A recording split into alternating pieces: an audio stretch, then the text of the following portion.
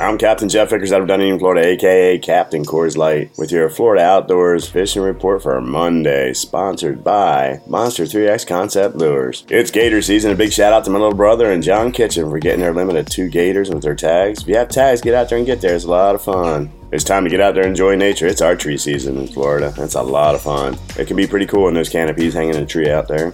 We're in the middle of gag season. I tell you what, it's a lot of fun to catch them. Get out there and troll around. Stretch 15, stretch 20, cover some water. Get out on those mitt reefs, nearshore reefs. Drop down live pinfish and hold on. Hopefully the Goliath groupers don't get you. There's plenty of them right now. You can also get around these bridges around here and pitch a flare hawk jig. Maybe tip it with a little bit of sardine on there for some smell. It's going to be all you can do to get them out of those pilings though. Make sure you use the big gear.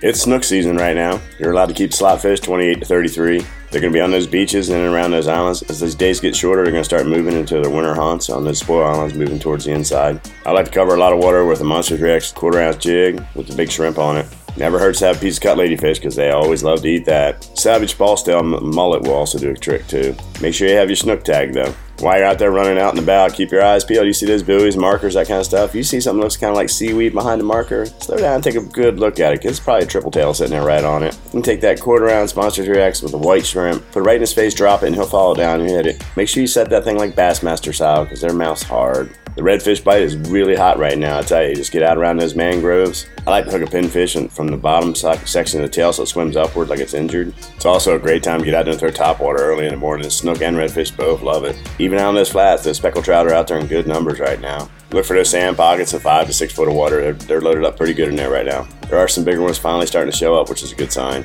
Cold Coors Light, it's always in my cooler, keeping those mountains blue. That's why I keep mine in the Yeti. And just remember one thing, you can't catch them sitting at home. That's a fact. Go Bucks.